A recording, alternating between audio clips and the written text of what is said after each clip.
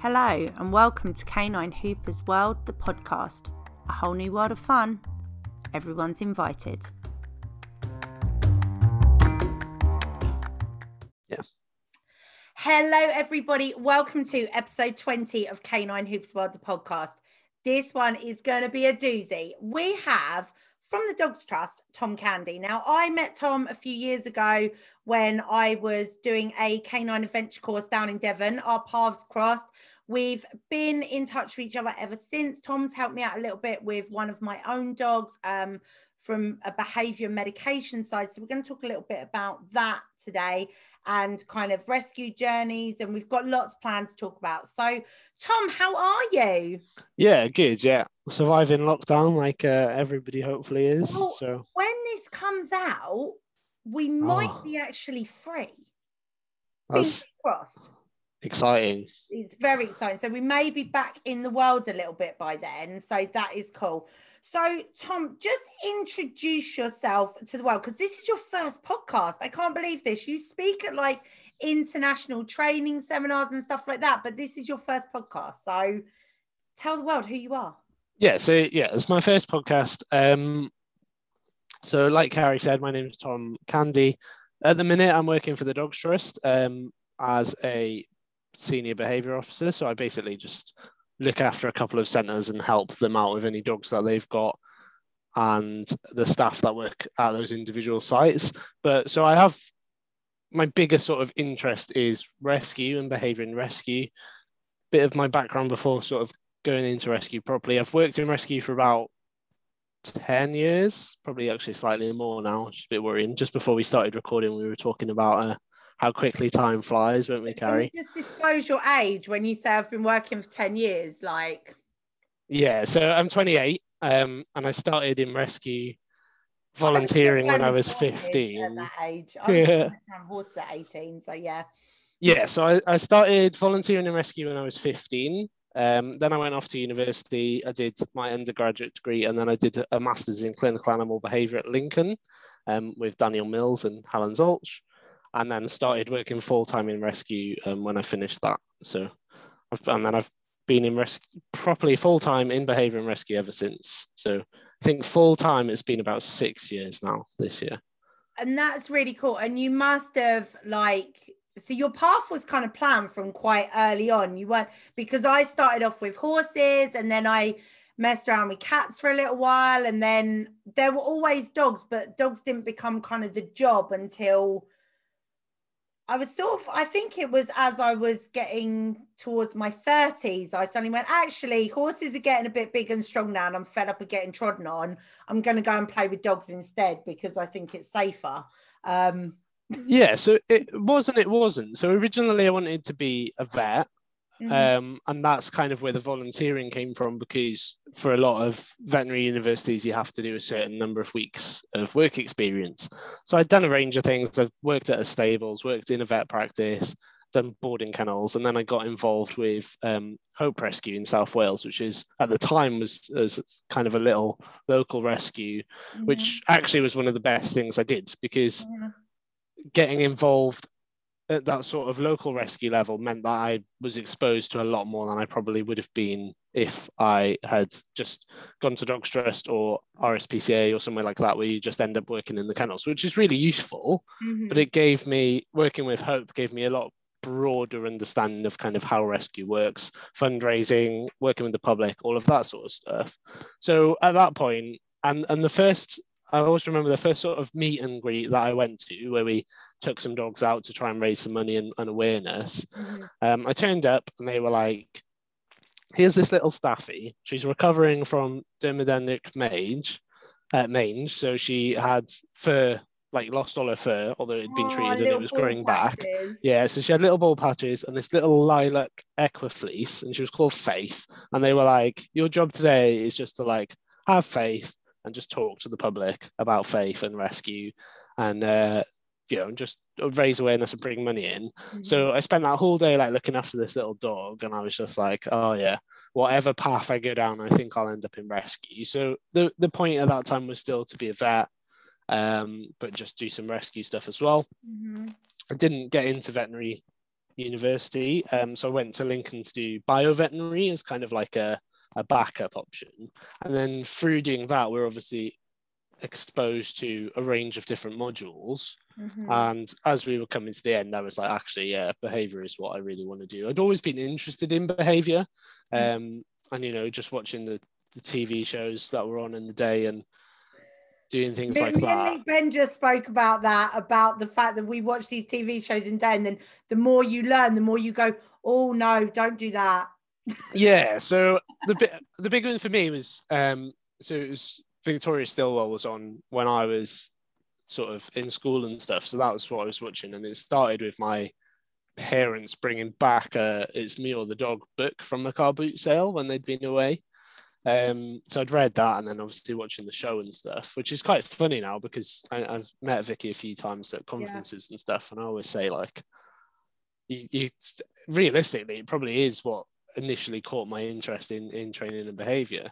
And then, yeah, like I said, I was at uni and decided that actually, yeah, I think I want to do behavior and specialize in rescue, which is then what I've gone on to do. So, which is crazy, really, because, like, I mean, fair play to you for yeah, I'm going to sound like a right old woman now.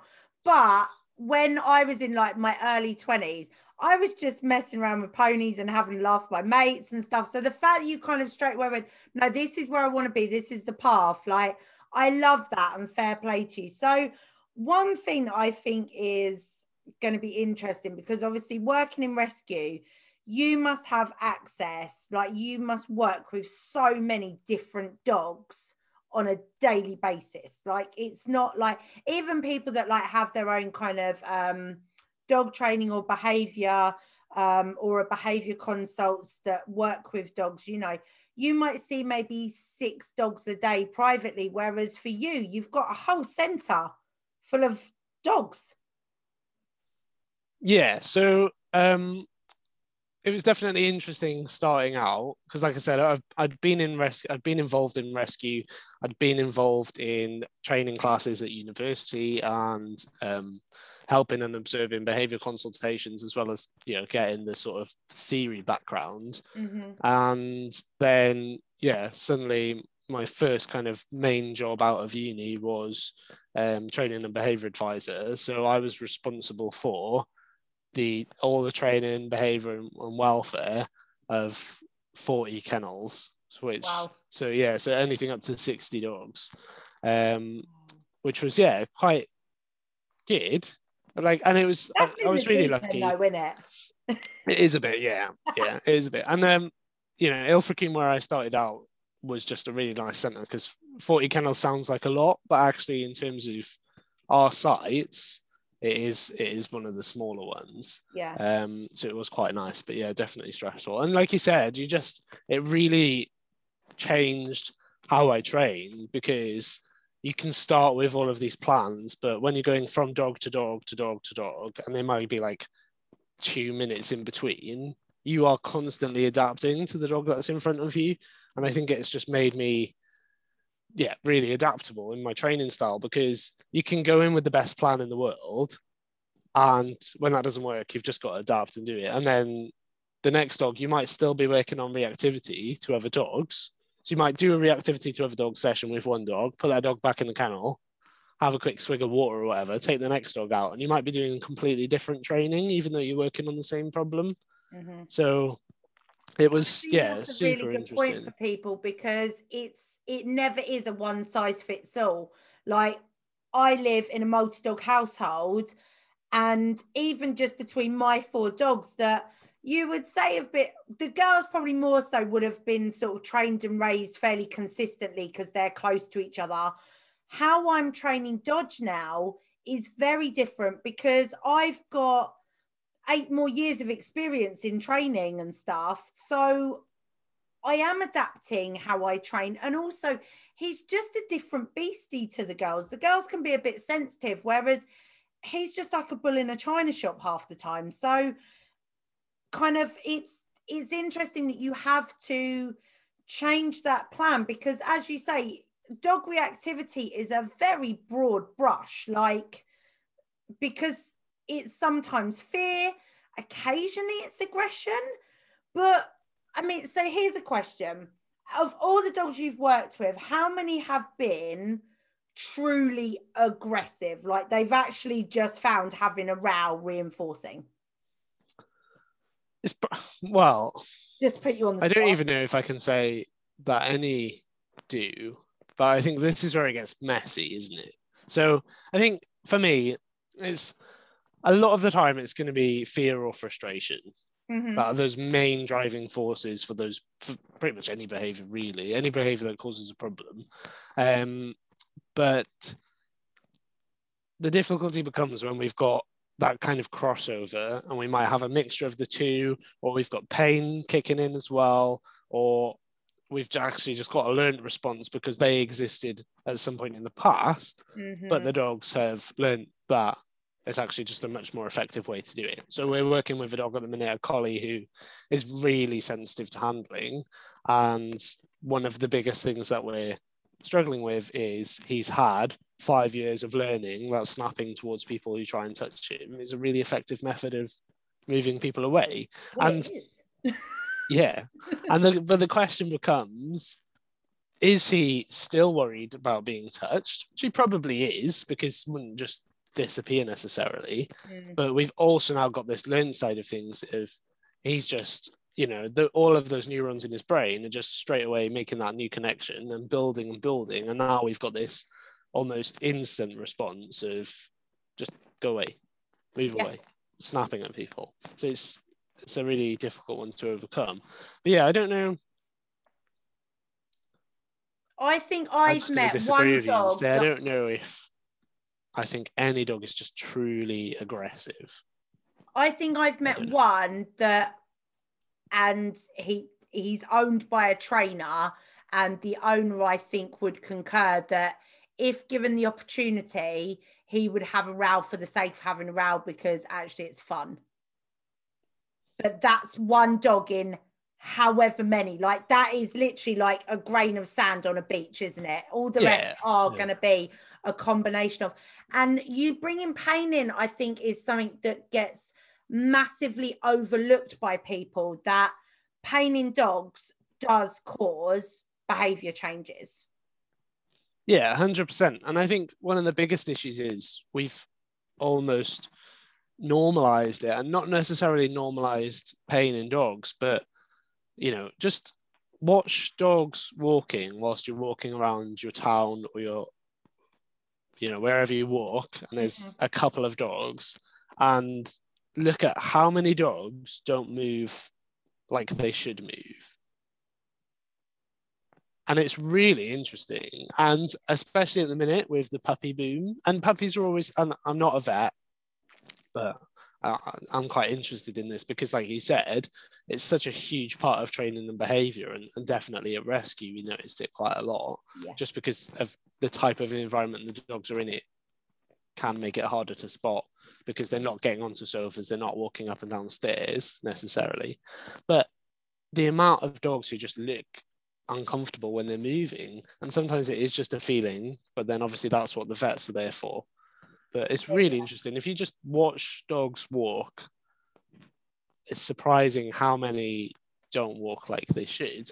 And then it's been particularly interesting in the last couple of months because I've been going to like Pilates / physio because I was I've always kind of felt like my own posture was off, and I do a lot of scuba diving and kayaking, which quite often involves carrying heavy things on your back. And I just thought, actually, I kind of want to get this sorted now before it becomes a problem. Yeah. While you're still young, babe. While you're still young. Yeah, that's it. And so I had this assessment, and she was like, one of your legs is longer than the other, just slightly. And then that's meant that, it's kicked your hip out. And then because of that, you carry your weight more. And so I've got a really bad knee at the minute. And she was like, well, that makes sense because it's your slightly shorter leg. So slightly longer leg. So it's bearing more weight. Yeah. And you just think, actually, we don't even really understand our own bodies. Like if you'd ask me, like, do you have any issues walking? I'd just be like, well, no, what a weird question. I can walk fine. But I just think we don't think about it. We don't look at it. Our bodies and the dog's bodies are so good at adapting and correcting themselves to a certain extent that they can still function. They can still work as we expect them to, but not in the right way. And I think, especially certain breeds as well, like your bull breeds, your terriers, historically, they've done jobs that may involve them getting hurt at some point and being able to carry on. Like, my terrier, bless him, was so stoic when it turned out that actually he had really bad arthritis, but his stride had shortened slightly. Like, you wouldn't have looked at him and gone, oh my God, he's crippled. Whereas in another breed, that severity of arthritis would have made them 8/10 lame. He was like 1/10 lame. Yeah, and my favorite thing to always think about is collies, because people say like, oh, he can't be in pain because he's playing ball. Most collies would like continue to play ball if like half their leg was hanging off, and they'd probably still do it quite happily. Sketch. It's just a flesh wound. Yeah, it's a flesh wound. So, you know, and you're right, and it's particularly important in rescue, I think, because that point about being stoic is really good. They're in a stressful situation. You know, they don't.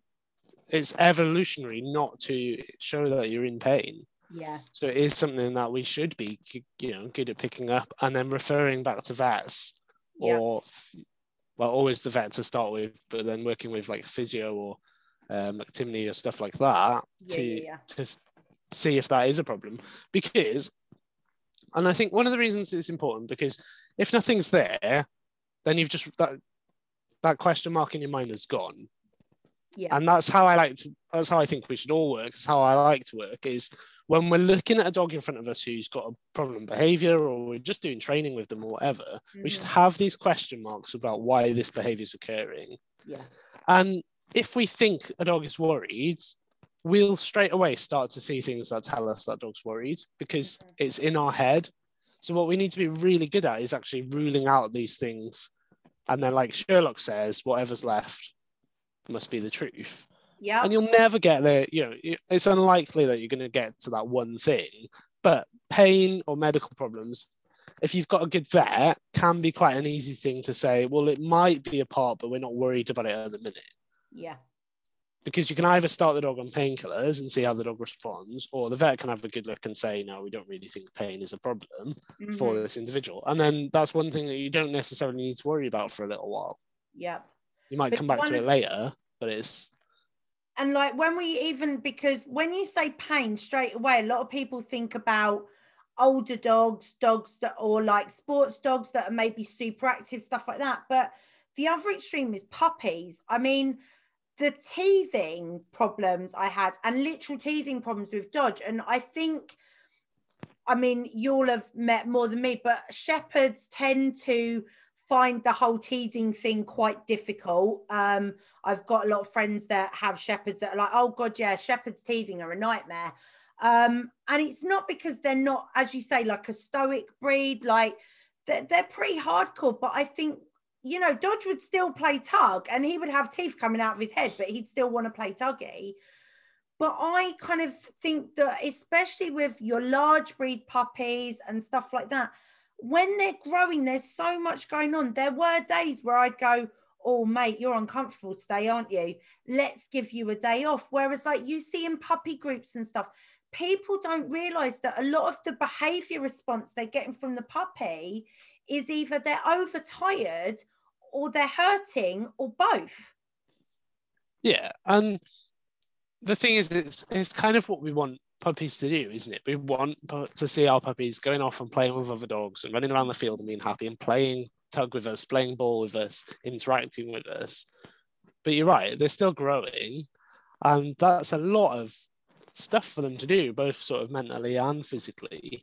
So it is important to have those down days and just do quieter things and let them recover. And it's the same for us. So at work now this week, we've just started a step challenge. So I've got a bit into it. It was only started yesterday.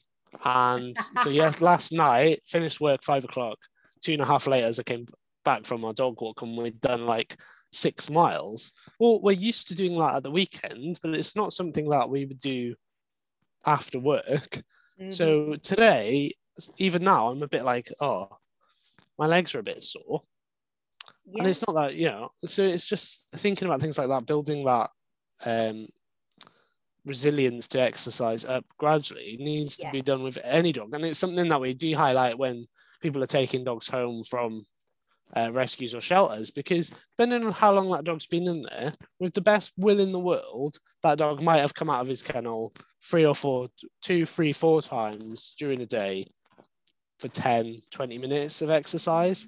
So if somebody then tries to take that dog home and takes it home on a Friday, and then on Sunday they go and do a 7-mile walk around a lake or something, that dog's fitness might not be at that level because it's been sat in a kennel for a couple of weeks. And I'm sure people have found during lockdown, our fitness drops pretty quickly when we stop doing things. Like, I'm surprised how, every time the gyms reopen and I go back, how much I've fallen behind. Yeah. Where I was, even a month ago at the original lockdown, or 6 weeks. Yeah. No, definitely. And I think like it's really good what you've said about like, building the dogs up gradually and people kind of bring them home. Because even with like I know there's sort of this rule of 5 minutes per month old for puppies, which I don't think there's actually any science behind it. It's just one of those things that kind of, it's a rule of thumb that people stick to.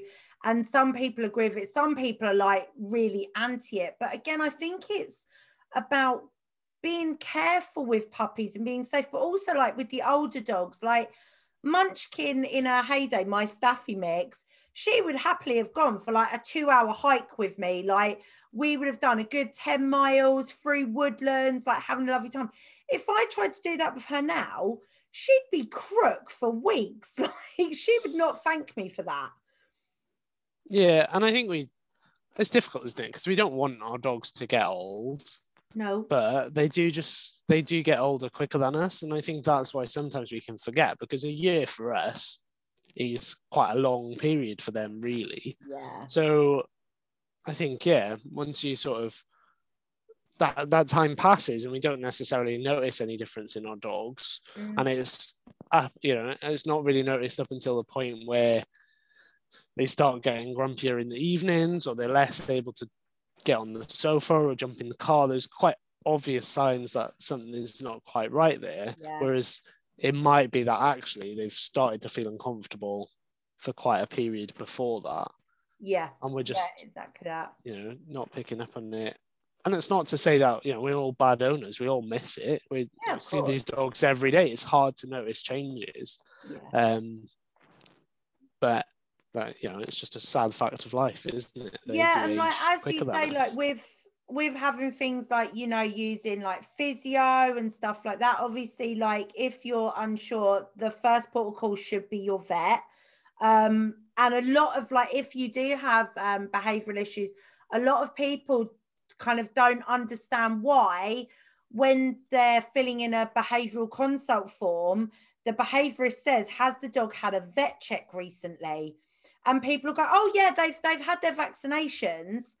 It's not the same thing. So can you just explain a little bit of why? Because obviously you're in the situation where you have vets that work at Dogs Trust, so you can go, right, I need the vet to look at X, Y, Z for me. But can you just kind of put it in a bit of layman's terms for us mere mortals? Yeah, so it's a really good point that you brought up, actually. Like, lots of people will just say, like, oh, they've had their vaccination, or the vet looked at them. But actually, a lot of the time, the vets might ring me up and say, well, what do you actually want me to look for? When you say, can you just give this dog a check over? So even the vets don't really have a good understanding of what to look for when they're doing initial checks. And a lot of the time, we just won't know either until you see the dog. It is difficult to kind of have an idea of what you're thinking. That's why it can be quite useful to get veterinary histories, or even just information from the owner, to see if anything does jump out as really obvious. because even if it's injuries that aren't affecting the dog anymore, if that happened at the time the dog started to be reactive, then it just gives you more information to explore. I mean, if there was, so say the dog suddenly had been all right with other dogs, but then it had become reactive, but then you find out that the dog had had a paw injury at the same time the reactivity started, you can go, oh, well, maybe there was another dog near the dog when it hurt its paw, and that gave it the association of, oh, other dogs might hurt me. Yeah, definitely. And particularly with pain or really negative experiences, that's what most species are evolutionary predisposed to. So lots of positive things can happen to us, and, you know, they're great when they happen, but we might not necessarily remember them. But if something happens and it's super negative, it's really important for us from a survival point of view to remember that thing. So exactly what you just said, a dog could have had 2 years of happily playing with other dogs, all positive things, never had a bad experience. But if one experience is really painful, that can undo all of that previous learning to just create that super strong, responsive other dogs equals pain, and that's not always the case, but it is something that we should sort of pay attention to. And the thing is, I think vet referral to start with is really important, because it's really important to get the vet on board, just double check, and particularly like you said, if there is a new behavior, if something's changed, we've got to think, why is that behavior changed? If there's nothing obvious in the environment, and like I said earlier, one of the easiest things to rule out is medical, because you can get them seen by the vet before they come to you. But I think what we also forget, and sometimes vets struggle with, is they only see dogs for 10 minutes when you take your dog in for a consult. It's hard for that, and that dog's going to be stressed and worked up. We're seeing dogs in their homes or in an environment that might still be a little bit stressful if they've not been there before, but will most likely be less stressful than a veterinary practice. And we're there for an hour, 2 hours, maybe more. We're seeing them walking, we're seeing them get up on sofas and things if they are doing. And I think what's been a big game changer throughout time, but hopefully even more so now, is I think people are a lot more used to taking videos, sending them to people, because for everything at the minute, that's what we're doing. So I don't know if you can see, but I've got this like red mark under my eye, which a couple of weeks ago really flared up and had been there for about 2 weeks. And I had to send a photo to the doctor.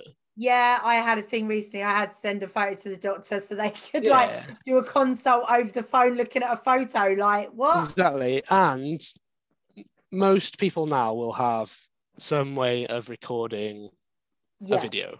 Yeah. Most people have good phones or smartphones. And some of the smartphones have the slow-mo option as well, which if it's a movement issue, so Minx a few years ago, she does this weird thing with her back leg where one of her back legs slightly flicks out when she's at full speed. If she's running normally, it doesn't happen. When she's full tilt round a Hooper's course, we were like, what is she doing with her leg? So I set it up on a flat surface with a tripod, with a slow-mo camera, so I could show the vet, because the only time this movement happened was in such a certain context. And the vet went, oh, okay, well, let's check her, because obviously the thing with Chihuahuas luxating patella is really common. It wasn't that at all. And the vet was like, oh my God, her muscles are really strong. I actually think that's just her movement.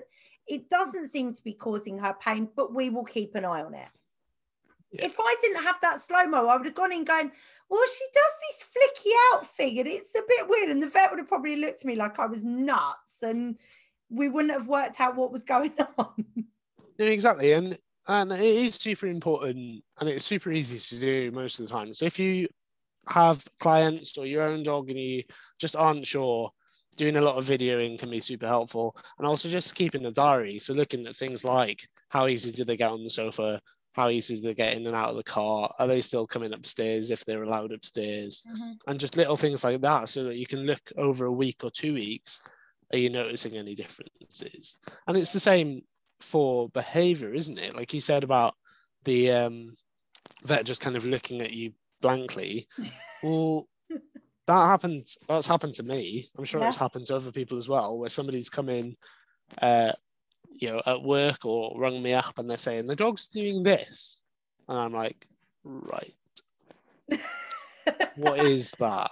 And even if they give you the best description in the world, you're not getting all of that information. You're not getting what's happening in the environment. Whereas actually, if they just film it for you, you can be like, oh, okay, you can kind of see where this is going. It's going to influence the questions you ask, which is then going to help you get better information about that behavior to feed into your plan. So video is super helpful. And we were talking before recording, weren't we, about how things have changed with lockdown. And my role previously was super hands-on. I was traveling to different centres once a week, working with dogs, working with staff. Well, then lockdown happened, so that couldn't happen anymore because they don't want me going between different places spreading stuff. No spreading. So we've gone to videos, and we've always used videos because they're super useful to track progress and things. But I think it can be a good workaround and encouraging clients to get videos of any behavior, but making sure they're aware that we don't want to be putting dogs specifically into situations that trigger that behavior just to get the video. But if they've got it anyway, it's super helpful. But the other thing from it, like coming from a kind of more sport world that I'm coming from now, like if I've either done a bit of training myself, if I don't have my trainer with me, I can then send a video and go, what do you think of this? But also I quite often send, especially if I'm doing conditioning and fitness exercises, I'll send that to Dodge's physio so she can go, yeah, that was right. Or I'll just be careful that you're keeping his back straighter or stuff like that. Because obviously I appreciate some of the crazy things I do with him are quite extreme because it's conditioning for sports dog stuff, whereas kind of pet dog people don't need their dog to balance on a yoga ball and a peanut. But if you are going to do crazy stuff like that, it is important to have a professional. And I think in ways, if something good has come out of all this crazy pandemic, the use of video, I think, is something that we all overlooked as trainers a little bit, whereas now we see it as a really useful tool. And I agree completely. And when I started at Dogs Trust, we had one GoPro that was shared between the training team and the media assistant, the people who get the photos up on the website and do cute videos to get the dogs into homes. We had one GoPro, and I don't actually think that the GoPro had been used for training much before I started. And then I was like, oh, GoPro, cool. Just started filming everything. And then, we got 2 and 3. And like we just mentioned, nowadays, you don't even need a GoPro, really, because everybody's phones are perfectly capable of recording it, and you just stand it against something or get somebody else to hold it for you, and you can easily film those behaviors. And it is important, because how many people come to consultations as well, and you're like, oh, my dog's reactive to other dogs, and you're like, okay, let's go for a bit of a walk, and then you see a dog ages in the distance, and you can, you notice all of that body language that gives you information about that dog, and you're like, okay, cool, let's go a different way. And the owner's like, well, you haven't seen the behavior. And you're like, I don't. Let's move closer. And I'm like, I don't need to see the behavior. But video does mean we can do it in a hopefully less stressful way, as long as owners know, don't put the dog into that situation. But if you happened to get video whilst it was happening accidentally, it's a different situation. So and it is I'm going to dive in quickly with the podcast. I'm starting to do a thing called That's Not a Thing. So this is a really good example. When people watch TV programs, they see the undesirable behavior because it makes for good TV, unfortunately. Most trainers and behaviorists don't want the dog rehearsing that behavior. We don't want to see it. We don't need to see it. So it's not a thing when the trainer says, oh, I need to see the dog kick off at another dog. No, they don't. The dog does not need to practice that. You know, if I can limit, Dodge is a prime example because he's got this whole lead shouting thing at the moment. I think it is a combination of frustration and fear, just to keep me on my toes and mess my head. He's a shepherd. He's a German shepherd. It's a shepherd. You're like, it's a shepherd. What's going to happen? Yeah. Wasn't fully prepared for this, Tom. Okay, but there are trainers out there that would go, oh, I need to see him. It's not a thing. And that leads us really nicely to regulations in training. Yeah. Because you are a proper, what I call a proper behaviorist. And when I say a proper behaviorist, I mean you went to university, you have studied to a higher learning level of understanding of behavior. Now, there are other routes to becoming a behaviorist, but behaviorist isn't like a registered trademark. Like anybody can use that term, which is terrifying and also really rubbish for the public. I have never used term behaviorist. I am a trainer. I am a dog trainer. I don't even like doing when I say behavior, I mean like resource guarding, separation anxiety, severe aggression. I would just pass that on straight away. That's not my bag. I like to stay in the fluffy bubble of teaching loose lead walking and recall. It is all behaviors, but there's a grey area. It's not black and white. But when you've got people that come in that literally have, the only qualification is I've had dogs all my life, they're not a behaviorist.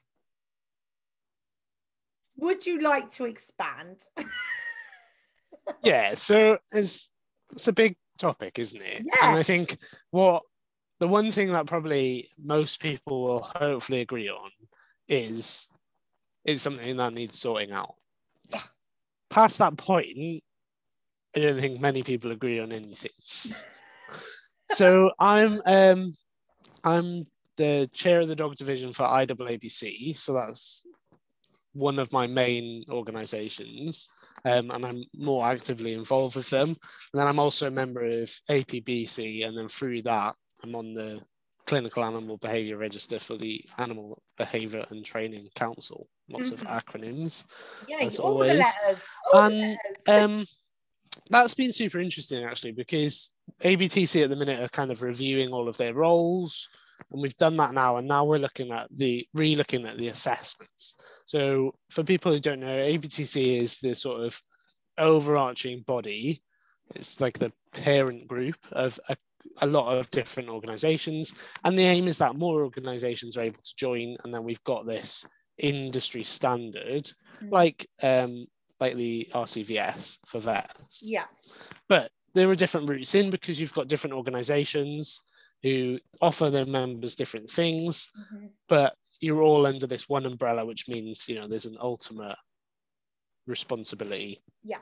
And we've been talking about it because at the minute, a lot of the organizations, you know, you have to prove a level of knowledge, which 100% you should. But for a long time, it has been based around having that degree or degree equivalent. So, you know, something like the Compass courses, which are level 6 or whatever. Yeah, and like the IMDT have got their behaviour stuff that does level 5 and 6 now as well. So yeah, exactly. So I think that's super important. But the one thing with training and behaviour at the minute is that we are almost like a I'm going to say crossover because I can't think of another word, but I don't mean crossover trainers necessarily. So I don't necessarily mean people who used different methods and now use more positive methods. I just mean we're still quite a new industry.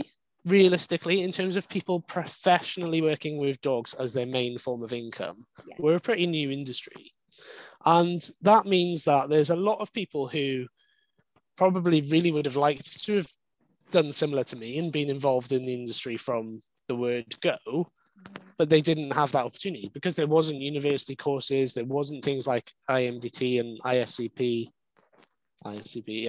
and these other course providers, they just didn't exist. Or if they did, it was really specialist. So like Southampton Uni did the first kind of postgraduate behavior course, however many years ago that was. So we've got a lot of people at the minute who have come from completely different backgrounds, like banking or whatever they did before, and now they're amazing trainers, amazing behavior people. They've got a great amount of experience and knowledge. So what we're kind of doing at ABTC at the minute is, well, how do we look at this vast array of experience and knowledge that we've got and make sure that the people who didn't go and do the Lincoln Masters have the same knowledge as the people who did Lincoln or went to Edinburgh or did the degree at Bristol or wherever you came from. And that's how I would like to see things happening. Really, is there should be a base level of knowledge for different roles. But I don't. For me personally, I don't think how you got that knowledge is important. But showing that you have the knowledge and the practical skills to back that up is super important. And I'm just going to jump in because the practical skills is really interesting, because I know that like people that have maybe gone from school to university and done their behavior degree, they may have had 1 or 2 pet dogs. That's not going to give you the same amount of practical experience as, say, someone that is working at even a boarding kennels and therefore is meeting loads of different dogs and seeing loads of different dogs. And that's where it becomes really difficult, isn't it? Because practical knowledge and theoretical knowledge, there needs to be a balance between the two. Yeah, there definitely does. And it's an interesting one, isn't it? Because it's really hard. I think you should have a good array of practical knowledge. So a varied amount of it. But I always say, like, actually, rescue training and behavior is really different, because it's really hard to say, just avoid seeing other dogs for a week or whatever. Because you're at a centre with hundreds of other dogs, and Ilfracombe Dogs Trust is in a valley. Oh, Where'd you go? Where'd you go if you're in a valley? You can't go anywhere, can you? You've got to walk one or the other. So you become really good at hiding behind cars, hiding behind fences, using distractions like food on the floor or stuff like that. But also, the thing that I think make people a really good rescue behaviorist is just being able to deal with situations when stuff happens. Because, all right, your dog started reacting to another dog. Just move, just get the dog out of that situation. Go and hide behind that car. Try and calm the dog down at that point. Yeah. You've just got to be able to sort of work in that environment. Well, that's really different to working in class setup, and particularly with puppies, where, you're mainly talking to the owners. You're not really going to have that experience of managing that specific situation of a dog reacting. Well, jumping again to private, even training work or behavior work, if a dog starts reacting and you're in front of a client, you need to be able to show that client how to manage that situation without them freaking out, as well as showing them this is the training plan that we're going to put in place that's going to make it better. So I think it's really important to have that sort of range of experience when you're starting out. And rescue is a great place to go because, like you said, you meet tons of different dogs who are in a reasonably stressful situation, who've come from different backgrounds, have different training experience and different needs. So it's a brilliant way to kind of capture all of that for your own benefit. And you're helping out organizations that need it. And particularly if you go to sort of the smaller local rescues who might not be lucky enough to have a behavior team You know, it's a great mutually beneficial relationship to form when you're starting out. And I think what's really interesting is how often do you hear people say, "Oh, I'm not very confident in the minute, or I'm just starting out, so I just teach puppy classes." Yes, and the thing is, that's actually, puppies need the most amount of experience because so many things can go wrong early that map out the rest of that puppy's life. My first training job, I taught the puppy class. And it's, it can work. And I'm not saying that like new trainers are just damaging all puppies coming through the system. No, that's not. That's not at all what I'm saying. But puppies are, in a way, less resilient because they don't have any learning history. And if you make a mistake with a puppy, it's potentially quite difficult to then fix that mistake in the future.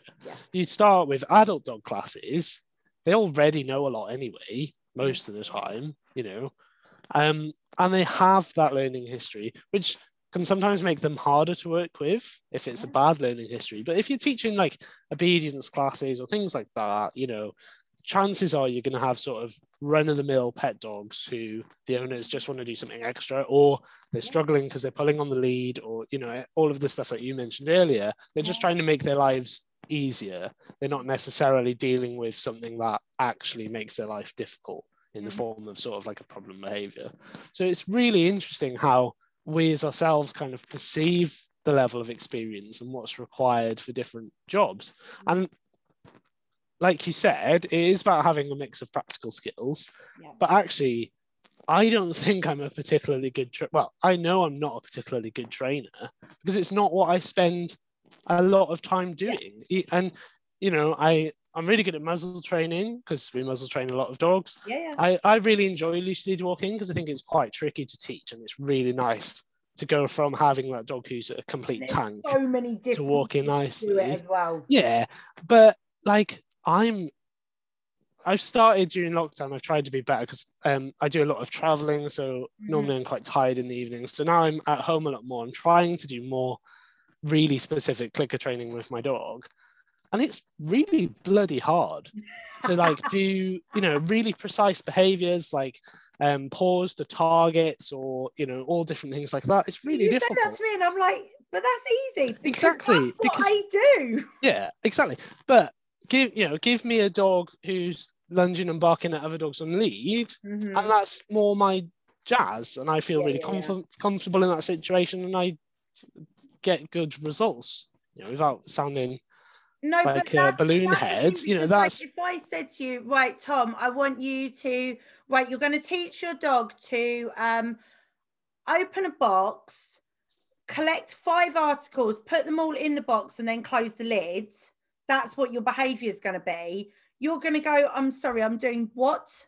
Yeah, like, even and I could, look on your face now, I could write the plan. Tom just glazed over slightly with, how do I do this training? Yeah, and I could write the plan and I could do it, but I bet you it probably would take me longer to do it than you. What happens if your timing's off? What happens if you click the dog for shutting the box instead of opening the box? Then what are you going to do? And, you know, I enjoy breaking down behaviors and things like that, but it's not needed for me in my day-to-day work to do that sort of thing, because I'm much more likely to, like I said, have a reactive dog where I'm marking specific behaviors or things that I like that the dog's offering me, rather than those really sort of nitty-gritty training plans.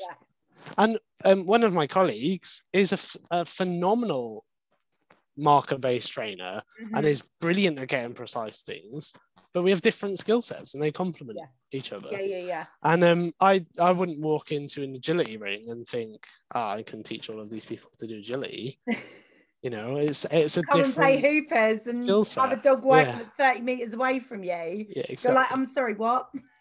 So anybody who asks me, I'll say I'm not a fantastic trainer. I can get by. I understand it all. I just don't have the practice of doing that much mechanics because it's not been a requirement. You understand how like the dog's brain works, and you can kind of geek out on something. So I actually, while you're here, and I'm putting you on the spot a bit, sorry, not sorry, but can we kind of put a couple of terms that people might hear into sort of layman's terms, whether they are trainers or owners that are listening? Because some terms get used quite a lot, and there are things that I have to go and look up and go, I'm sorry, what's this? Oh, okay, now I understand. So things like the way I've heard it put recently is they're thinking with their hind brain or they're thinking with their front brain. Now, right, how do we explain that in like the world? I don't know. I don't know if I've ever heard that until you just said it, and then I've just suddenly had like flashbacks.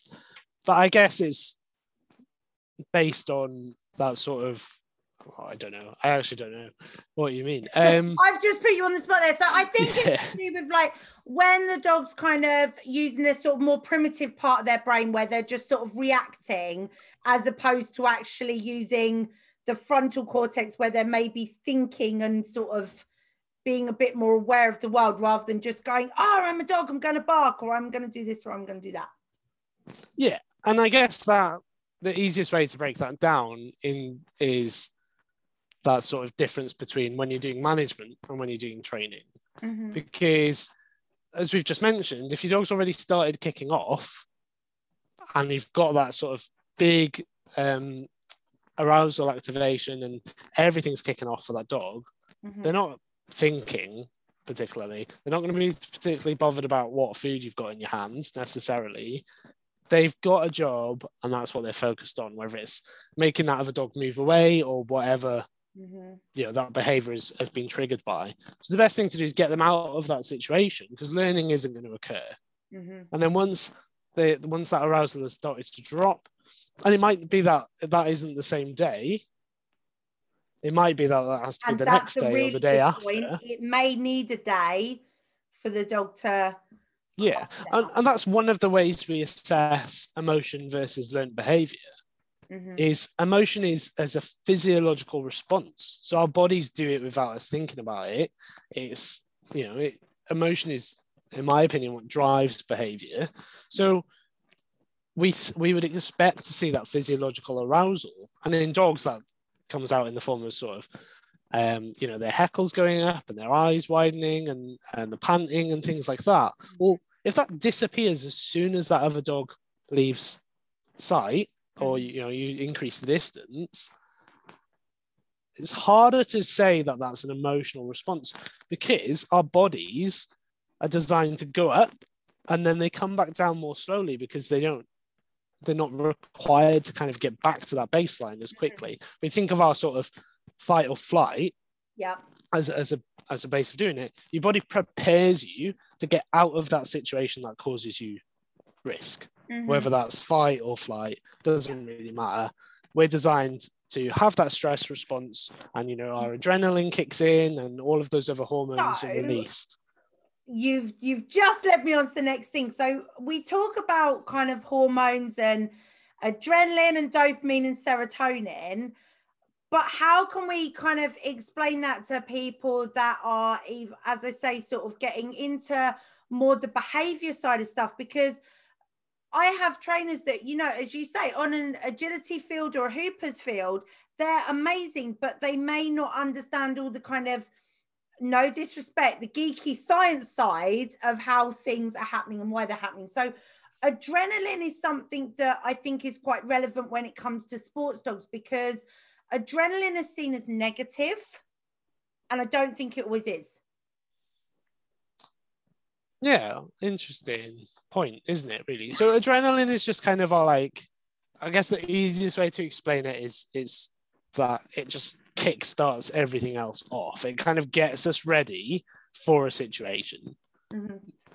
And that is normally, earlier on, evolutionary, that would have been, in the most part, to kind of protect ourselves, because that's what our ultimate aim is in any situation. But that's then kind of crossed over into other areas. So when we get aroused, generally excited or frustrated or anything like that, you still kind of get this kick up of adrenaline. And you're right, in some situations that's super not helpful, but in other situations, like, it can be really helpful because it kind of empowers us to do better. And that's where you sometimes get that confusion between that I guess motivation and frustration, particularly in the sports world. Yeah. Because I remember going to Crufts. I'm probably going to upset some people, but I remember going to Crufts, and we sat and watched flyball. And I knew what flyball was. I'd never seen a flyball competition, and I was just gobsmacked because I spend most of my day, a lot of the time in shelter, trying to get dogs not to rag my sleeves or jump up at me or bite me or nip at me and not be frustrated in situations. And I get it's a very specific context, but these dogs were so ramped up. Yeah. And I don't think it's necessary for them to be that ramped up. A lot of non-sport trainers will agree with that fully. A lot of sports trainers will agree fully. But obviously the people that do flyball and love flyball will disagree wholeheartedly. Some may agree but not want to agree. And flyball's a really good example. And I'm not sport bashing. From my point of view, it's one of the sports that I feel puts the most amount of pressure on the dog physically and mentally, because the repetition of over the jumps, box turn, back over the jumps, the dogs wear wraps and stuff to protect their joints and stuff, which straight away, if the dog's wearing some form of protection, that means we know they need that protection to that job. But also that adrenaline level, you know, when you see, like, I know some dogs are a bit barky at the start of agility, but you see dogs, let's go for heel work to music as an example. Those dogs are going to have a degree of adrenaline, especially when we're talking big ring events like Crufts. But they know how to cope with it, and the handlers have trained the dogs to deal with that level of adrenaline to work. And it is an art between, as you say, frustration and motivation. There is a very careful balancing act. And that's where, when I think there is a difference between sport dog trainers and pet dog world, there is a big difference when it comes to adrenaline levels. Because, like, the other day, Dodge had been training. We'd had a really big training day. He'd worked really hard. The day after, we did a tiny mooch around the block, and I was very mindful to be avoiding any potential trigger because I knew he was still going to be up from the day before. Yeah, definitely. And I think that's the key point, isn't it? That difference between sort of excitement, motivation, arousal, whatever word you want to use for it, and frustration. Because I think we see a lot of frustration in those situations, and I don't think that's necessarily good for anybody. I don't have an issue with a dog being excited before it does a run or whatever sport we're doing, because it's great. You want the dog to be enjoying it as well. And, it would be lovely to see all of the dogs just chilling out completely before an event. But I don't think it's A, completely realistic, and B, completely necessary. But I don't think we need to be seeing these uber aroused / frustrated dogs who are being ramped up and up and up and up and up. And I can understand why people might think that's the case. And like I said, I don't particularly do much, I don't really do anything in the sports world anymore. But I know dogs who have done championships in different sports who aren't that frustrated or aroused before they go into the ring, which to me says it can happen. And if we think about it again from sort of evolutionary point of view, or just any point of view, like, look at hunting patterns. And so dogs or cheetahs or whatever you look at, they're not like, let's go and catch this squirrel. I'm going to get the squirrel. I'm definitely going to get the squirrel. That's kind of what we've bred into. Some mad frat party, like, rah! Yeah, exactly. Like, like all the jocks in American football parties, like you just said. that we've kind of bred that into them, but that's kind of a different topic. You know, we've got stalk, chase, grab bite, kill bite. Yeah, that's the pattern, isn't it? I think I just got it wrong, but that stalk is in there as well. Yeah, so we've added extra stuff with breeds, but we always start with that stalk. Most hunt species, like anything, cheetahs, lions, you know, they're fast-paced catchers. So they try and get as close as possible to the prey, and then they sprint to close that gap. Yeah. So if they started off uber aroused and, you know, barking and kicking off, they'd never catch that prey. Yeah. So if we're expecting them to do, you know, short, sharp, and it's slightly longer for agility and hoopers and stuff, isn't it? But it's still a reasonably short. Oh, some hoopers time run less than 10 seconds. Exactly. So if we're expecting them to do that, really, I don't see why we need this uber level of frustration before they start. And then the other side of it for me is, if they are aroused, are they able to come down after? Yeah. And I think that crosses over to all areas, not just the sport world. Yeah. Whatever you're doing, if you're working with a reactive dog, it's about changing that initial response anyway, but B, teaching the dog to cope with it. So yes, okay, something, you know, you saw that other dog, you either reacted because we're not very far in the training, or you did really well not to react, but I need you to come back down to being calm. And it's a super key skill, and we should do so my last dog was a Cavalier before I got it's our family dog. It was a Cavalier. I used to play tuggy games with her. She still had I can't remember what we used now actually, but just like an enough cue. So we would do tuggy, and then I don't want her to bite me anymore. If I stop playing, I want her to go back to being able to do something else. And it's the same with Jess now. We can be going absolutely crazy in the evening, playing ball games. But if I say I'm done, I want her to go and chill out. Yeah. And it's that relationship. If she stops, I'm not going to be like, come on, get the tuggy. Come on, what are you doing? If we've had a nice game and she's gone, I'm kind of all right now, I'll be like, cool, I'm glad we had that interaction.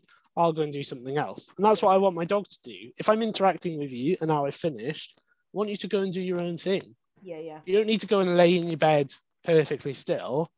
Just don't annoy me. Yeah, just go do dog stuff on your own. Just go and pick up your chew, and you can chew that for a bit to bring your arousal down. Or Jess is unbelievably lazy, so she'll just go back to sleep whatever she was doing. She'll just go back to sleep. And I can even be like, if she sleeps on the bed with me, so I'll wake up in the morning and I'll be like, right, should we go for a walk? And she'll be all excited, and then I'll get dressed, go downstairs, and she's back asleep on the sofa. So I think, you know, you took too long getting ready down the board now. No, I'm just back to sleep now. And even sometimes, like, I put a lead and harness on, and if I'm faffing with the keys, or I've forgotten something in the kitchen, she's like just laying in the middle of the floor, like, what are you doing? So I think, like, it's a natural thing for dogs to become aroused in different situations. And if, you know, that's your relationship with your dog in terms of the sport world, is that sort of getting excited together and ready for it, I don't have a problem with that, as long as it's not like a ridiculous level. But I think we've accidentally touched on, and it's something I see a lot in like the social media groups when people are giving like advice, like, they need more exercise. Like physical exercises. No, all you're going to do is make the dog fitter. Yeah, it's a huge point, isn't it? People trying to keep up with Malinois. Not going to keep up with them. We just need to change their mindset. Because also, like, you've got a Malinois. What did you think was going to happen? We're not flashing. Y'all know I love a Mallee. They're lovely. I don't want one, but they're lovely dogs. Yeah, I enjoy other people's Malinois, but I don't want one. No. Because it's not me. Like I just said, my dog gets out of bed and goes onto the sofa. That's what I want from my dog. And that's cool. And that's why there's so many different breeds. So the other thing I just want to, while we're geeking out a little bit, serotonin and dopamine, what do they do? What are they? So Dopamine is our kind of, so if we think about Panksepp, who did a lot of the kind of original emotion work, he has a system which he calls his seeking system. It's sometimes also called our reward system. And that's driven by dopamine. Okay. So dopamine is the thing that kind of is that hit we get at the end of doing something. So I'm going to wash, this is a really bad example, but I'm going to wash the dishes. I finish washing the dishes. I've achieved that task. I get a bit of dopamine. Yeah. Might not be the most because doing the dishes is pretty boring. But if you set out to, if you've just completed a really difficult level on a video game, or you've just trained that behavior you've been working on for ages, that reward center in our brain is what's going to be triggered. And that's what happens when we hear that click. Yeah. So that's what the click is aiming to do, is trigger that reward center and release that dopamine. Serotonin is then more of our sort of feel-good hormone. It's like our happy, it's quite often called our happy hormone. So it's what makes us feel good, and it's less kind of based on that achieving of a goal like the seeking system would be. So seeking is about finding information, learning to do things, and that dopamine becomes that reward. Serotonin is kind of what makes us happy, excited, our sort of day-to-day feel-good hormone. Yeah. Like what you get after you've been for a walk or whatever, you get that serotonin release. And and some dogs like find chewing quite kind of relaxing and helpful for doing that as well, don't they? Yeah, and that's it. And it's just that using the brain, sort of moving from our can't remember what it's called. Moving from our more active central system, nervous central system, to our sort of rest and digest phase, where we're kind of calming things down and everything's slowing down, and it's giving our body time to deal with that meal that we ate earlier or anything like that. So yeah, doing things like chewing is really nice for that, and it does release a lot of those hormones for the dogs as well, in the same way that I eat a tub of Ben and Jerry's in the bath at the end of a long week. Thanks for the visual, babe. Thanks for that's brilliant. So it's just that, it's just kind of bringing that arousal down from whatever happened. No, that's cool. And thank you for that explanation, because again, it's terms that sometimes get sort of thrown around in the training world. And I think it's just nice for people to have sort of an understanding of what's meant, because even trainers do it sometimes, like we don't mean to, but when you're working with clients, sometimes you say things and you suddenly go, oh, do they understand what that means or not? And quite often people feel awkward to go, sorry, what does that mean? So I think it's nice for people to kind of be able to understand when we're kind of, I call it geeking out a bit.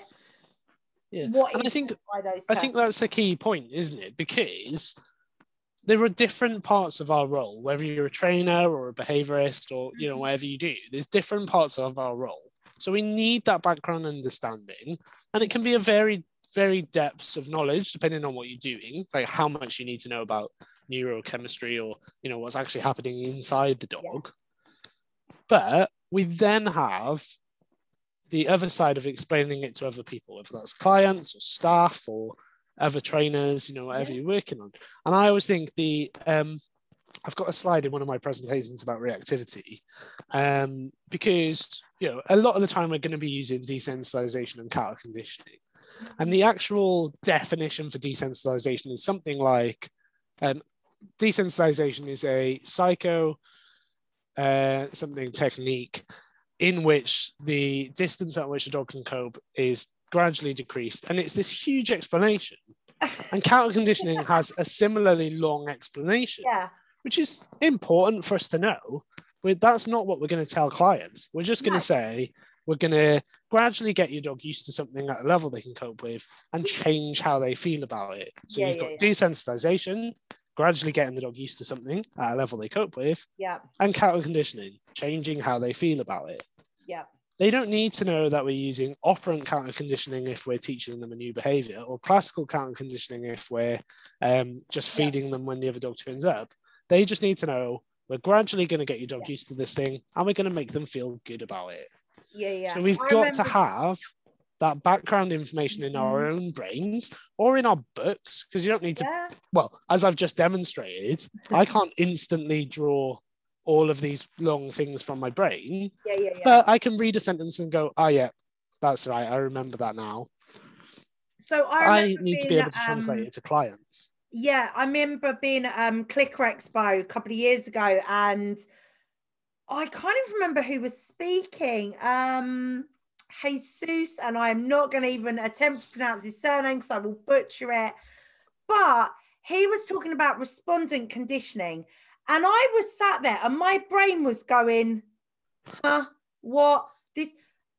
And it took a while, and I was like, "Oh, I do understand what he means." But it was classical. Tell me I'm getting this right, because otherwise I'm going to be like, ugh. So I think it was classical conditioning, but he was referring to it as respondent conditioning. Yeah. And my brain, just because of that one single word had been changed, straight away my brain went, oh my God, you have no idea what he's talking about. You don't understand this. Why are you here? What's going on? Yeah, and that happens to all of us. And I've got a really good example for that, and I hope he doesn't mind me mentioning. He probably doesn't listen anyway, so it's fine. But I was sat at what was it used to DBC, so Dog Bite Prevention Conference, as it was then, and I think it was Nando who was giving a talk, and I was sat next to Daniel Mills from the University of Lincoln and some of the other people that work in the clinic team. So, like, Professor Daniel Mills is arguably like one of the lead people in the field in the world. And Nando said, I can't remember what he was talking about, and then he was like, DRI. And we were all just sat there like, what's a DRI? But it's just a differential reinforcement of incompatible, isn't it? Whereas sometimes you can have DIO or MEB or and we were all just a bit like, what? And then he said something else, and we were like, oh, he means a mutually exclusive behavior. So we have why didn't all he of just this say that? Yeah, we have all of these terms. And part of it is that, like you said, there's lots of different schools, and they want to stand out a little bit, or they just have learned it themselves a different way. And some of the literature is different, and we're in a worldwide field, which means the Americans use terms that we don't use. And I did a talk on frustration at the Lemonade conference last year, which was very good. I watched it, loved it. It was great. And I just kept saying ragging. So the dog was lead ragging, and the dog was ragging on the person's arm, and the dog was ragging a towel and his thing. Yeah, and everybody, and I just didn't even think about it because, like, what else do you say? And then these questions came in like, nobody knows what you're talking about. What is ragging? And then I couldn't even think of a way of explaining it because, like you said, that's probably where it's come from, isn't it? Is we use rags to clean windows or work surfaces or whatever in the UK. That's what we do. So I was like, well, the dog's grabbed the lead and then he's ragging it, but then the ragging word is the word that you're having the issue with. So he's moving his head side to side. Biting. Yeah, exactly. So a simple word like that, when you actually break it down into what does that mean, and you get technical, it's gone from that one single term to a whole paragraph of description. Yeah, exactly. Desensitization. And that's part of the problem, isn't it? And there's some people who very strongly feel like we should operationalize everything. So everything should be broken down to that very small thing. So rather than saying the dog's lead dragging, you'd say the dog has grabbed the lead in between his mouth and he's moving his head back and forth whilst holding the lead. Yeah. Which is super useful for some things. Because if an owner's just said to me on the phone, the dog's ragging, and I don't know what he means, then that's the definition that I would need. Yes. But if we're working in an environment with peers where we're using similar language, just make things a bit quicker, doesn't it? Yeah. But it all comes back to those different skills that we need to have as trainers or behavior consultants or whatever you. Yeah, it's a wide field. It's a very big ocean. We do a lot of things, but yeah, it is. It's an interesting one because I kind of understand why it happens and I do it myself, but equally it's a bit of a bugbear that we've got all of these different, like if we think of that differential reinforcement, like you said, we've got differential reinforcement of other, differential reinforcement of incompatible. Differential reinforcement of alternative, mutually exclusive behavior. Yep. There's probably ones that I've missed. Yeah. All they mean is teach the dog to do something different. Yeah, don't do that. Do this instead. Do this. Exactly. And it's the same as look at that training, that training, which is behavior adjustment training, training or therapy or whatever. And they are different. They are different protocols and they are different skills. So it's useful to know both of them but they're both desensitization and counter conditioning, because you're starting at a distance the dog copes with, you're teaching them to do something else, or you're feeding them, or you're using you're not using food in bad necessarily, are you? But you're changing that emotional response on the dog and the learner. So you're gradually introducing that dog and you're changing that response, which is desensitization and counter conditioning. And part of that is, you know, based on the fact that people are trying to be different, which is great. And we should have an understanding of these different techniques. But I think when you get down to the owner level, do they need to know if they're doing lat or bat, or do they just need to know this is when you click the dog, this is what you're rewarding, this is what we want the outcome to be? So it just comes back again to the idea of we need a greater level of knowledge than the people that we're working with, because that's how it works. You wouldn't expect a pupil in school to have the same level of knowledge as a teacher. No.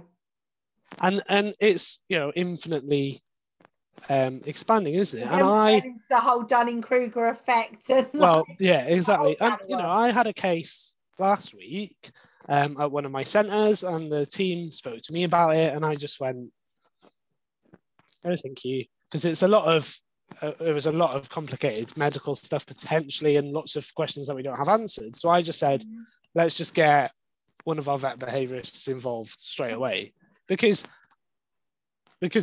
you know, we need to also recognise that there are times where we do need somebody else just to help us out a bit, to have that next step of knowledge, and that's why the owners have come to you in the first place. And also, like, sometimes, you know, I think I'm glad you've mentioned vet behaviourists, and we'll just talk about this really quickly before we finish up, because there are times where medication can be really helpful when it comes to changing behaviour. I mean, the example that comes in the forefront of my mind is Munchkin, my Staffy girl. I spoke to you last year when sort of pre-fireworks season, because let's face it, it's not one night anymore. I used Celio gel with her. You said, we'll speak to your vet about this other thing, which I did. Now, one of the side effects that he flagged up is potentially it could make her, the word aggressive wasn't used, but the basic layman's terms was it could shorten her fuse and make her more snippy, living in a multi-dog household. Which, when we have a young male adolescent potentially irritating her, I decided that last year we'd moved house as well. So there were lots of triggers going on for her, that she was stacked anyway. Trying a new medication, it probably wasn't appropriate. So we dealt with Celio gel. But this year, I'm going to look at trying the other medication, because it's cheaper than the Celio gel, because that is very expensive. I think we went through 8 tubes. Tom's like, wow, and that's not covered on your insurance. $5 bills. It is expensive. It's really good. Right, hubby pays her bill. It's his dog, it's fine. But cost is something that does have to be considered, but also what's going to work for the dog. So if we can maybe do a trial with her before fireworks starts and see if that's going to suit her, brilliant. If not, we'll go back to the Celio gel. But some people, like when I spoke about it on my Facebook Live, like straight away, I had loads of people giving me loads of holistic approaches, which is super helpful and they can help. But Munch is at the stage, she needs chemical intervention to help. And I think that's something a lot of people are maybe scared of, but also there is a bit of a stigma, isn't there, about using meds when it comes to training? or behavior modification would be more appropriate? Yeah, so I think there's a couple of different things that kind of feed into that. And the first one is there's still a huge stigma and taboo based around human that sort of medication even being used with humans, with people. Prozac, antidepressant. Yeah, and it either doesn't get talked about because the person doesn't want to or whatever, which is totally fine. But it's also probably not talked about because we're not the best at mental health anyway, are we? No. And I grew up in... Lockdown has proved that. Yeah, and I grew up in Wales, and we're even worse at it. Like, I really struggle with it because it's not something that... But it's not something that's in the open. It is a regional thing. Like, definitely. Maybe more metropolitan areas, like big cities like London, are going to be more open to talking about than someone that lives in the valleys. Yeah, and so that is a huge part, is our previous experience anyway. And if you asked me, I would actually probably say that growing up, I didn't know anybody with mental health problems. But that's probably complete BS, isn't it? Because we probably just weren't talking about it. Yeah. So there's that side of it. Yeah. And there was a really good study that I can't remember the name of off the top of my head. If you find the study, I can put it in the show notes. Yeah, I've got it saved, which looked at the type of people who use behavior medication for their dogs. And a large percentage of people who have experience of that medication themselves, so they've either used it or a family member is on it or has used it in the past, they are like a huge amount more likely to use medication with their pets. Okay, so that's one side of it, is this general understanding of how this sort of medication is used in people anyway isn't really well talked about or understood. Yeah. The other side of it is it can be seen as a last resort or a failure, or you're not a good enough behavior personal trainer or owner if you can't do this without medication, which is complete BS again, because there will be tons of different factors which lead us to whether medication is appropriate for that dog or not. And again, it's always going to be based on the vet at the end of the day. It's the vet's responsibility.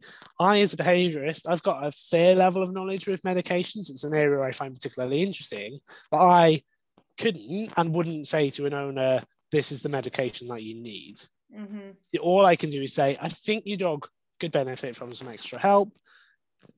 Let's have a chat with the vet. And I can have a chat with the vet and I can point them to resources and things like that, because I have a special interest area that the vet doesn't get in general practice. If it's a vet behaviorist, I'll just be like, hey, can you have a look at this case for me? Yeah, and that's what we're super lucky at Dogs Trust to have. We've got a couple of vet behaviorists. So I can say to dogs that I'm working with, maybe we should talk about medication. Then it all goes to them and they feed back into the conversation with me, and that's how it works. So there's quite a few different things that can lead to it. In rescue, one of the biggest things is the environment. We can't change the environment. The dogs aren't in a home, so they might be stressed more often, which is impacting other things. And that might mean that we would use medication for a dog in rescue sooner than we would in a home.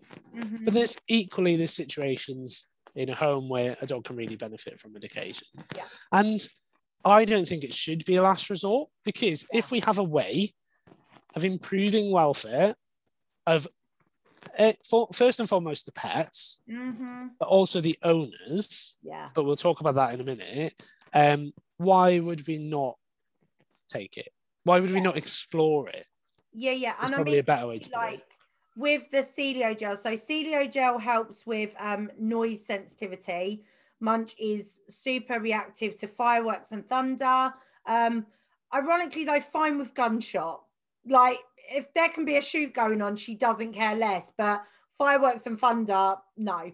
I joke she was originally from South London, so there may be some sort of previous understanding of gunshots somewhere along the line. But I wish I had used Celio gel and been more open to it years ago. We've used it for 3 seasons now. So 3 years of fireworks seasons I've used CDO for her. It's the difference between her sleeping, her being able to exercise the day after, her eating better, and also not having her sitting there trembling and shaking, which is heartbreaking.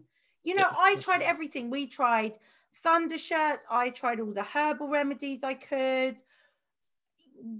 I tried dietary supplements. I tried serotonin diet. Like, you name it, I tried it.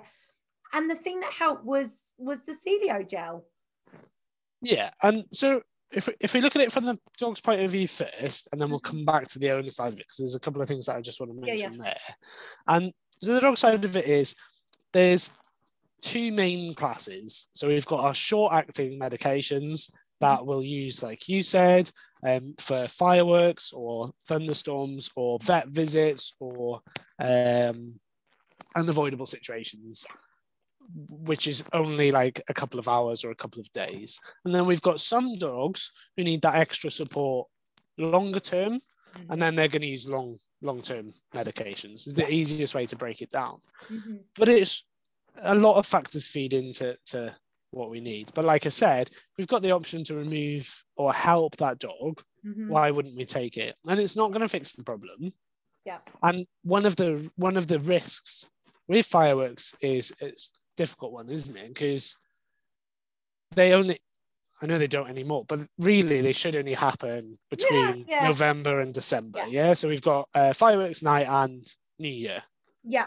In America, you've got 4th of July as well, which is a big one for fireworks. Yeah. But so we've got 2 things, really specific points of time, quite close together.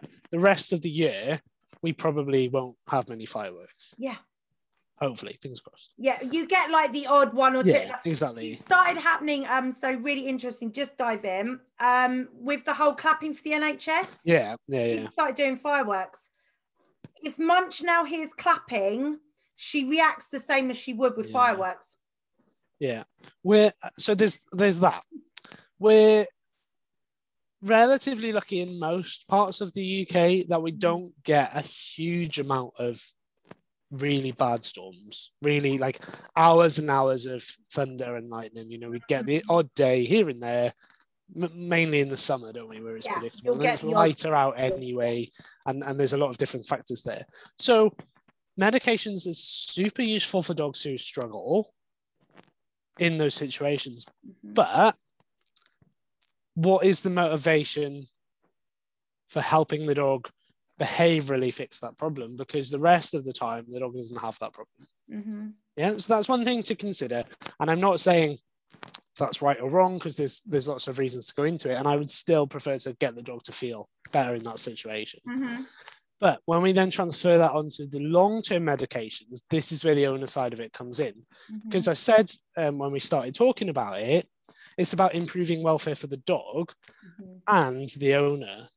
But I don't mean that we should just give owners medications because they're not willing to do training or behavior. Yes, definitely. So, and I think that does become a problem with sound sensitivity side of things, but I can kind of see it because it's hard to get owners to understand what they're working towards when fireworks and stuff isn't happening day to day. So that's kind of a difficult topic, because yes, they should be doing training and behavior, but is it really the end of the world? Yeah, probably and the not. thing is, you know, when we're talking about a phobia as well, like, I mean, I say it's noise sensitivity with Munch, but it is a phobia, because if there are the start of every Disney film, there are fireworks. Nothing. We can be watching a film and there can be a firework display on a film. Nothing. It's with her, I don't think it's the noise. And with storms, especially, it's not just the noise of a storm. There's air pressure changes. There's so much that goes on with storms that I think that's why a lot of dogs are, because as you say, that goes back to their natural instinct. If there is a storm, you should seek shelter to survive that storm. You know, why is she so bad with fireworks? I'm not fully sure. I have ideas of why she's so bad, but when you are talking about the long-term meds, if it's case the dog's being put on meds because the owner can't be asked to train, that's not a thing.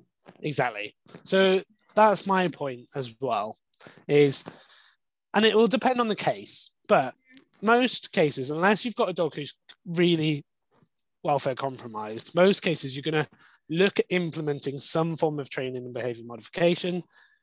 If the owner is on board and you're getting good feedback and they're engaged and they're doing what you ask and we're not seeing improvement, that might be one thing that we then start to consider is, do we need to have a chat with the vet or refer to a vet behaviorist and see if that will help?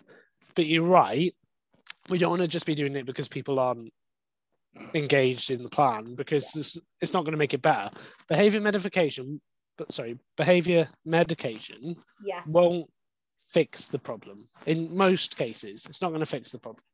It's there as a crutch, as a help, whilst you're doing your behavior modification to get that successful change. Yeah. I think another reason that it's got quite a bad stigma around it, or why people struggle, is we have a lot more medication options now. We have a lot more that are licensed for veterinary use, and we have good evidence for using off license, depending on the vet and how happy they are with that and the situation. We're not talking about things like really sedating drugs like ACP that used to be given for fireworks that has no anxiolytic effect. So when we start to talk about medication, people start to think about sedatives or the dogs being zombies, and ACP is a really good example because it stops the dog from having the physical reactions, but the dog's brain is still mentally awake, because we used to use ACP a lot with the horses when we had to do medical things or whatever, or even just so that you could handle some of them safely for procedures. You'd give them some ACP to knock them out a bit. Yeah, and it's still a super useful drug, but it's a super useful drug for sedating animals for vets. So not even like when they go in, like when you're putting them out to do ops or whatever, it's still used there. Yeah. Some people, and like I said, you need to speak to a vet or a vet behaviorist, but some people will still use it for situational anxiety as a label, but they'd use it with, you'd have to use it with something else to take the worry and the fear away or reduce it. Yeah. So because otherwise it almost acts a bit like Rohypnol, where like you're just dosing them out, but they're still mentally aware. Well, and then what we see is that worsening of behavior. Yeah. Because actually you've just flooded them essentially, because they can't do anything to make themselves feel better, but their brain is still firing on all cylinders. Which, that's a whole can of worms. Let's not open that one. But so I think that's the other side of the stigma, is people think they're going to end up with a zombie dog or a dog who doesn't want to do anything because they're just sedated.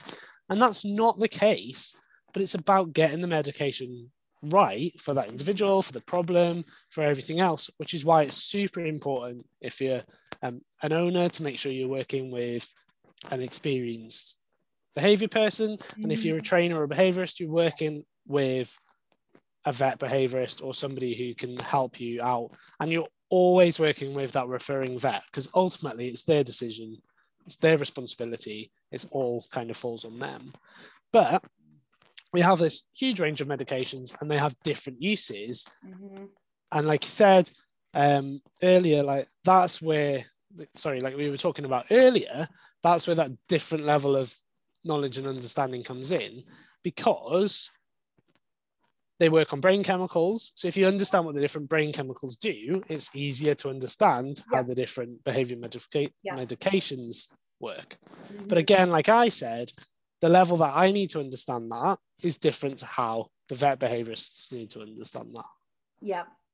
And very different to how the owner needs to understand it. So, yeah. Yeah, 100%. The owners don't need to understand it at all, really. Yeah. You might get a really interested owner and the vet can have a conversation with them about what you're aiming to do. But all they really need to understand is this is the potential side effects in the first 2 weeks if you're using long-term medication, or this is what you need to look out for. This is what we're hoping to achieve. You still need to do your other stuff. But that's kind of what the owners need to know. And then depending on your interest and experience as you move up that ladder is going to depend on how much you need to know. So I find it all really interesting, and I go quite into the neurochemistry and why we're using those medications. But like I said, I would never go to a vet and say, you need to use this. I might say, these are some of the benefits that I've experienced in the past of working with these medications. But if they're not comfortable with me saying that, I'll just say, well, I'd like to discuss this. Do you have any thoughts? Would always be my first question anyway. And then I can say, if you want any extra help, I can put you in contact with a vet behaviorist to discuss it. And like I said, we're super lucky that I have that resource available to me anyway through my work. But there's lots of vet behaviorists like Sarah Heath and lots of other ones who'll do remote consultations for vets. So somebody is working directly with the dog. They've gone to the vet and said, I think we need a bit of extra help here. That general practice vet might not have any experience with behavior medications, and particularly the ones off license. They can then speak to a specialist in that area to bring it all together. And it's part of what I think and it's a different topic really that we could go in, probably spend a whole podcast on. It's part of this holistic, although that word's kind of been poisoned, but this team approach to working with dogs. Like we talked about at the start, if we've got medical things going on, we're going to involve the vet straight away anyway. If we've got pain or mobility issues, we're going to be talking to physios or that sort of genre of people. We've then got the trainers who might be doing some of the work alongside behaviorists, or behaviorists working as trainers themselves as well, depending on what they do. And then we might have other things like daycares if we're working with separation, or pet sitters or dog walkers anyway, because if dog walkers are walking the dogs during the day, they need to be following the plan as well. So we've got this kind of team approach that we should all be taking to every case we see. It needs to be a team approach. And it should be every dog or animal that we see in front of us. We might not need every member of that team for every case. We probably won't. It's nice to have the options. Having those contacts, being able to just ring somebody up and say, can I get your opinion on this, or can I refer this client to you, or whatever, that's going to give the best care for that owner and that dog that's sat in front of us. And the other thing that we've talked about today is all of the things that annoy us, but that's all I actually care about. Am I providing the best care to that owner and to that dog? And the other stuff doesn't matter, because it can be my opinion, it can be my experience. It might feed into that, but it's not relevant. If somebody came to me and said, I've got this problem that I'd like to fix, but we'd also like to do hoopers, I'd be like, well, I'll help you with this bit, but I've got this really good colleague who I know really well, and she's done hoopers with my dog, and she's got flaming pink hair, which is awesome. So I'll deal with this bit, and I know Carrie will be happy for me to deal with this bit. But I'm gonna, you can then see Carrie Ann once a week to do your hoopers. And likewise, if I have a hoopers person come along and they go, but I've got a problem with this at home, I'd go, my mate Tom, who works at the Dogs Trust, is really good at this. And I think that this is where, when trainers specialize in things, if we can start helping each other out and working together, it just makes dogs' lives better. Definitely. And it makes our lives better, because we don't want to be stressed because we don't know. And we know that imposter syndrome is a huge issue in our industry. And compassion fatigue. So why aren't we helping each other's out? And again, I'm in a fortunate position because I don't do any private work. So if people ring me up and it's a colleague, I wouldn't necessarily do it for an owner, but if a colleague rings me up and says, like, I've got this really tricky case, can I talk it through with you, or have you got any ideas? I'm happy to have that conversation, because it's time out of my day, but it doesn't constitute a financial loss, because I wouldn't expect you to refer the client to me anyway, because I don't see private cases. So I can see how it's trickier if if it's your main income, yeah, I don't think you should be giving out tons of free advice to no, colleagues not. or clients. But it's about having that team effort. So if I refer to a physio, if they get a behavior problem come in, I'd expect them to refer back to me. That's how these relationships work. It's about building those relationships past having this kind of closed in, I need to do my business. Trainers have started resource guarding. Yeah, 100%. And it's a tricky one. And like I said, nobody should tell you how much time you give to others. We should be kind to others, but if it is your income, that's your prerogative. It doesn't bother me if you ring me. But equally, I've had other people say, can I speak to you on the phone? I'll pay you for your time. And I've said, it doesn't bother me. And they've donated it to a charity or something, which I'm perfectly happy with. That's so cool. You've got to think about how your expertise are relevant to other people. And you should definitely put your own price on that because you've worked hard to get them. But we should still be working as a team, even if it is referring on to other people. I'm not saying you should just ring a physio and be like, hey, I've got this dog. Can you give me some advice? Because that might not be the right thing. Would you be able to look at it? Exactly. Can we work together on this case? Yeah. Massively. Right, Tom, thank you so much for joining us. Before we started recording, Tom was like, we'll only be talking for an hour. And I'm looking at the time and I know we're well over that. I know we are. I would love to have you back in the future because I think there's definitely more for us to talk about, and talking about the holistic side of training will be very interesting. So I was just thinking, I don't know how well it would work, but maybe a cool thing would actually be to have some different people on and have a talk about how we can work as a team. Let's do that. We'll definitely sort something out, whether we do it on the podcast or on a Facebook Live or however we work it out. I think that's a really good idea. So Tom, obviously you said you don't do private stuff, but if people are looking for a new dog or looking to rescue, Dogs Trust have centres all over the UK. Yeah, so they're everywhere, so you can just go online and have a look. dogstrust.org.uk. Cool. And there's tons of free advice and stuff on there as well. So it's good resources and stuff like that. Cool. So guys, as always, you can follow my dogs on Instagram at Minx Chihuahua, at Dodge Shepherd. Canine Hoopers World is on all the social medias.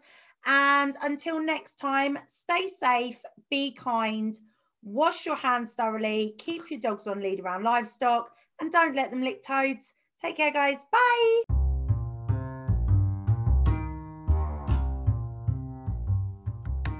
For more information on Hoopers, where to find classes and Canine Hoopers World instructor courses, find us on Facebook, like our page, join our free group, Canine Hoopers World.